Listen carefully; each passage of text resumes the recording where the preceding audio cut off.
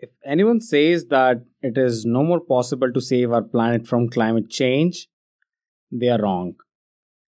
We can save this planet. And we all need to put a collective effort that will help us reduce the carbon emissions. Hey everyone, you're listening to Abhilash Shukla on Conscious Citizens. At this podcast, I talk about climate change, its impact on mankind, the solutions that will define our fate, and technological innovations that can help. The episode begins.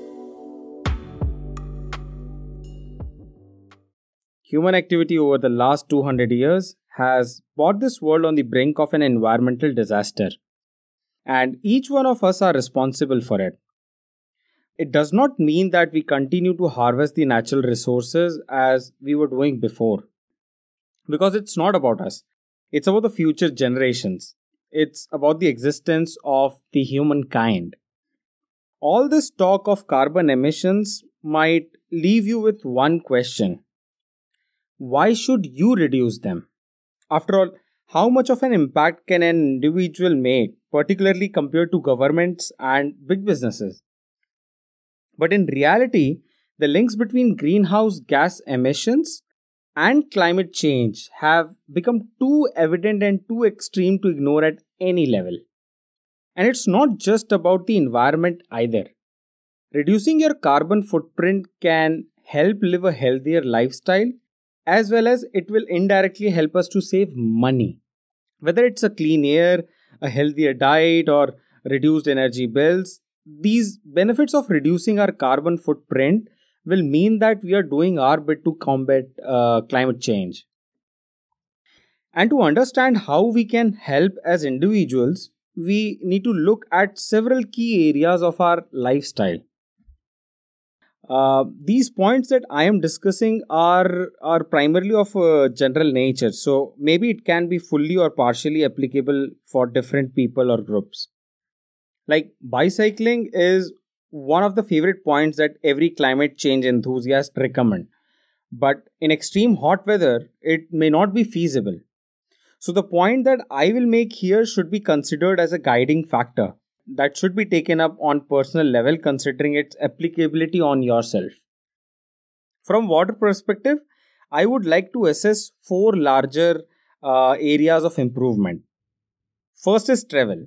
So, depending on whether or not you have a car, motorbike, or probably how often you use it, or how many flights you take, contributes to a significant amount of carbon emissions. Similarly, the use of public transport will contribute positively, so we'll account for that as well. The second thing that we'll explore is our diet. The types of food you eat and where you source it from plays an important role in your overall carbon generation.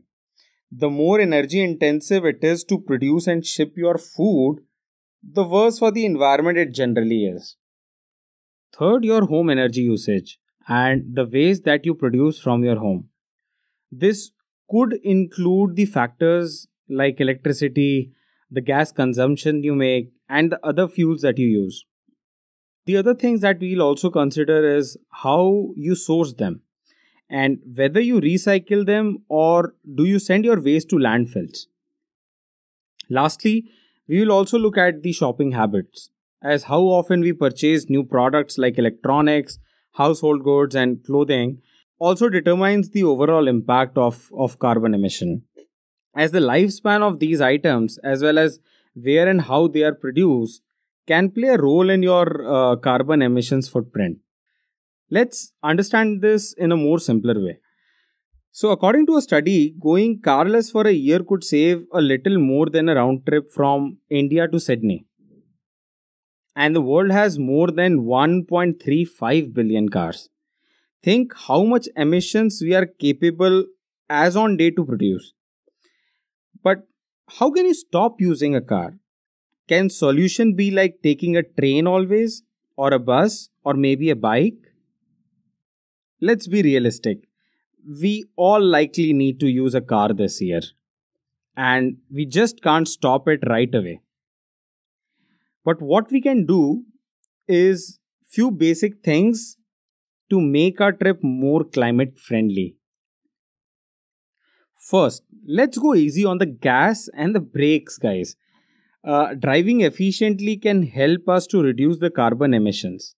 Like when we are driving, we should not unnecessarily panic race or hard brake. Think like we have an egg under our foot. Because when we are driving that way, it produces more carbon and also consumes more fuel. Other things that we should also look into is getting our car serviced regularly and maintaining the tire pressures to optimum level. Also, to add, use your air conditioning less, as this also helps. Because all of these things will eventually help us keep a good fuel economy, resulting in less consumption of fuel. Good example would be cruising our cars as much as possible. These things we have to do so to make sure that the car consumes less fuel. Less fuel means less generation of fuel as production, and when the less fuel is produced, the less carbon emission happens. Secondly, not to weigh our cars with extra luggage unnecessarily, as it reduces car efficiency. And then again, the same cycle happens. It will consume more fuel, and using more fuel means that there will be extra demand of petrol, diesel, or CNG, or whatsoever your car fuel is, which will bring the supply to go up, making this world end up again with more CO2 emissions. Lastly, the modern methods like carpooling and being vigilant while deciding for buying a new car will help us go greener faster. By carpooling, we can split emissions between the number of people using that car. And through our approach and knowledge of choosing between gasoline or hybrid or electric cars, we can determine how clean our purchase will be. Now, this is something interesting to share. Few things in our car buying decisions can actually make a reasonable contribution. Always try to figure out that the car that you are interested to buy, how much CO2 emission it produces per mile. Or basically, the next time when you go to buy a car, check its efficiency rating and compare with your other options. Secondly, a lot of people think that electric cars are more climate friendly because they have no tailpipe emissions. But remember, these electric fuel cars charging is not truly emission free today. A lot of these charging stations for electric cars are powered by burning fossil fuel only, as majority of them are still not using renewable energy for electricity production. Also, in addition, manufacturing these electric cars and their batteries in particular is more energy intensive. But please consider this as a knowledge statement. This point should not demotivate you. If you consider the entire lifespan of the car usage, the electric cars still hold the best bet. And in few years, if all the charging stations produce power through green energy, then it's the right bet undoubtedly. Unfortunately, it has not yet been adapted well by many countries of the world. And the respective governments of these countries should really think and promote this, considering that the climate emergency is standing right in front of us. They can actually transform their main CO2 producing cities into climate friendly green energy cities. Or probably they may can assess the strategic steps with data. Like consider states where electricity generation relies heavily on fossil fuels like coal and natural gases. Powering electric cars can be more emissions intensive than conventional gas powered cars. On the other hand, states with large proportions of hydropower, renewables, and nuclear power can provide a low emissions power grid for electric cars. So, while buying the car, check where you live and then see options considering car manufacturers' carbon emissions and then the car usage carbon emissions. And by simply Googling, you will get websites who will help you identify these things very easily, and it won't eat much of your time as well. Lastly, see if there are any emissions related certification on the car and compare it with your buying options. As the fact is, cars with lower emissions can often end up costing less to operate. So we have discussed well on cars, but the other point a lot of people ask is what about flights? So understand it from this perspective. If you use public transport often and fly home to visit your family just occasionally, your carbon footprint might still be relatively sustainable. But let's say if you drive and fly a lot, your emissions will be higher. But let's say if you can't avoid flying, then what you will do? One way of making up for the emissions caused is to offset them by probably donating money to sustainable projects or by supplying efficient stoves to rural homes or maybe projects which help farmers in India sell crop waste as biomass. Sometimes your airline may can also give you this option themselves, or probably you can use a third party website who can help you do this. One of the interesting thing is that you can actually calculate your per flight emissions on many websites today. Just try and Google it. It's really good to know as well. Another thing that dramatically adds up to individuals' contribution towards carbon is the consumption of meat. Now, globally, emissions are very much linked to what we put on our plates. However, I understand that food systems are very, very complicated, and the research is still evolving on what the most environment friendly diet is. But definitely, experts mostly agree that cutting down on meat and red meat in particular is a better choice for the environment. This is because the production of red meat uses a lot of feed, water, and land, and it can have up to 100 times the environmental impact of eating plant based food. And that's true. Some estimates also say that in one serving of beef, it will give you more than 6 pounds of carbon dioxide. Whereas per serving of rice, carrots, apples, or potatoes is just less than half a pound. So you can easily understand the gap between these two. And few animals like cows, they produce methane emissions, which is an extremely harmful greenhouse gas. However, I would like to add on that. It also depends on what exactly we are eating and how much of it. If you replace meat with dairy products, let's say, your emissions could rise again because the process the dairy products go through, it generates greater emissions. But of course, a lot of people would say that they will not be able to do this in one go. So try it slowly. Like for meat lovers, even swapping carbon intensive meats like beef and lamb with chicken can make a difference.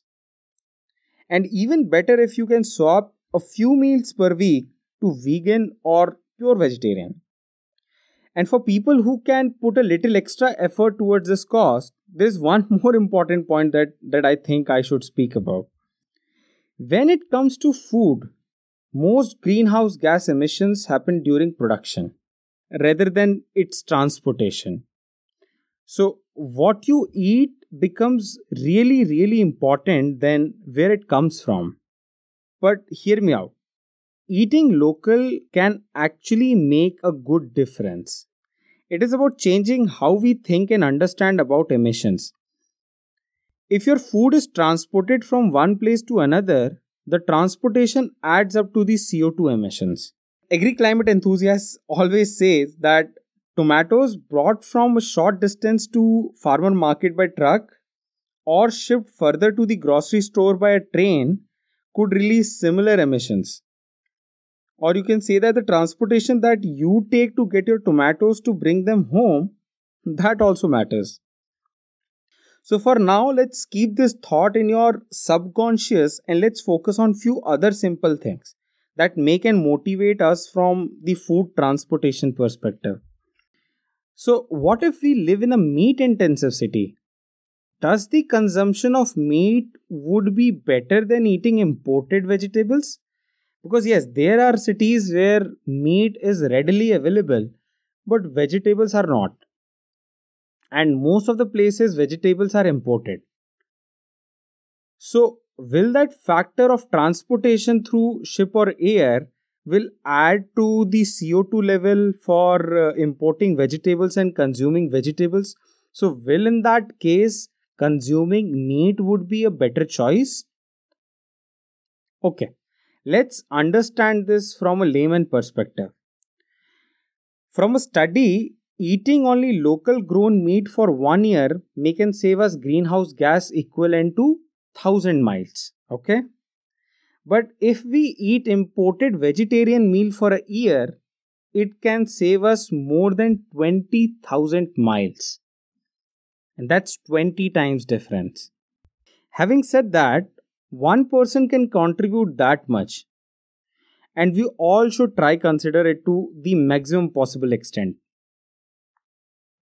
One another question which is also very much prominent is on the organic foods. Yes, of course, the organic systems use less energy than the conventional ones, but at the same time, it also requires more land. Now, using more land means they will emit similar level of greenhouse gas emissions. But when it comes to reducing your carbon footprint, you are better off shifting to low impact plant based foods with less chemicals used to produce it. So we discussed what do we eat, but there is another important aspect, and that is the food waste, which we cannot ignore. On an average, Americans are found wasting around 40% of the food that they buy. And it might seem difficult at first time, but actually there is a straightforward way to cap it. And that capping is nothing but just having a good habit. So what that habit could be?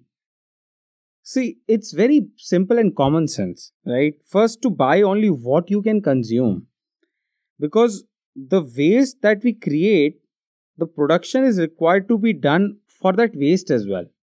Like simply maintaining the right stock of food or making a list of what actually to buy from grocery store, or not cooking more food than what we need, instead of tossing them, reusing them if possible, can actually contribute to a reasonable figure. Usually it's good that if you extend the life of your food, like your portions that are left or the fresh vegetables that you have bought, by freezing them properly so that you can reuse them, is always a good idea. Also, please save yourself from these traps of buying excessive quantity because you're getting discounted deals. Low priced food might seem like a good deal, but it's not if you don't end up eating it before it goes bad. Lastly, stop using disposable dishes and use eco friendly dinnerwares. Washing dishes, whether it is by hand or in a dishwasher, is likely to be more environment friendly than using disposable ones. But definitely, you should use energy efficient dishwashers only. And even if you are in a situation where you need disposable dishes, then use biodegradable options or similar products that has lesser impact of climate. All these things that I am right now marking in this podcast are just to drive our green mindset. You have a takeaway order which was packed in a plastic box. In that case, use your plastic box for storing things for as long as you can. As it's all about being conscious and being vigilant about what all things can help us contribute towards fighting against climate change. We need to build a mindset to be a climate aware, conscious citizens. And the actions we need to take should be taken up right now.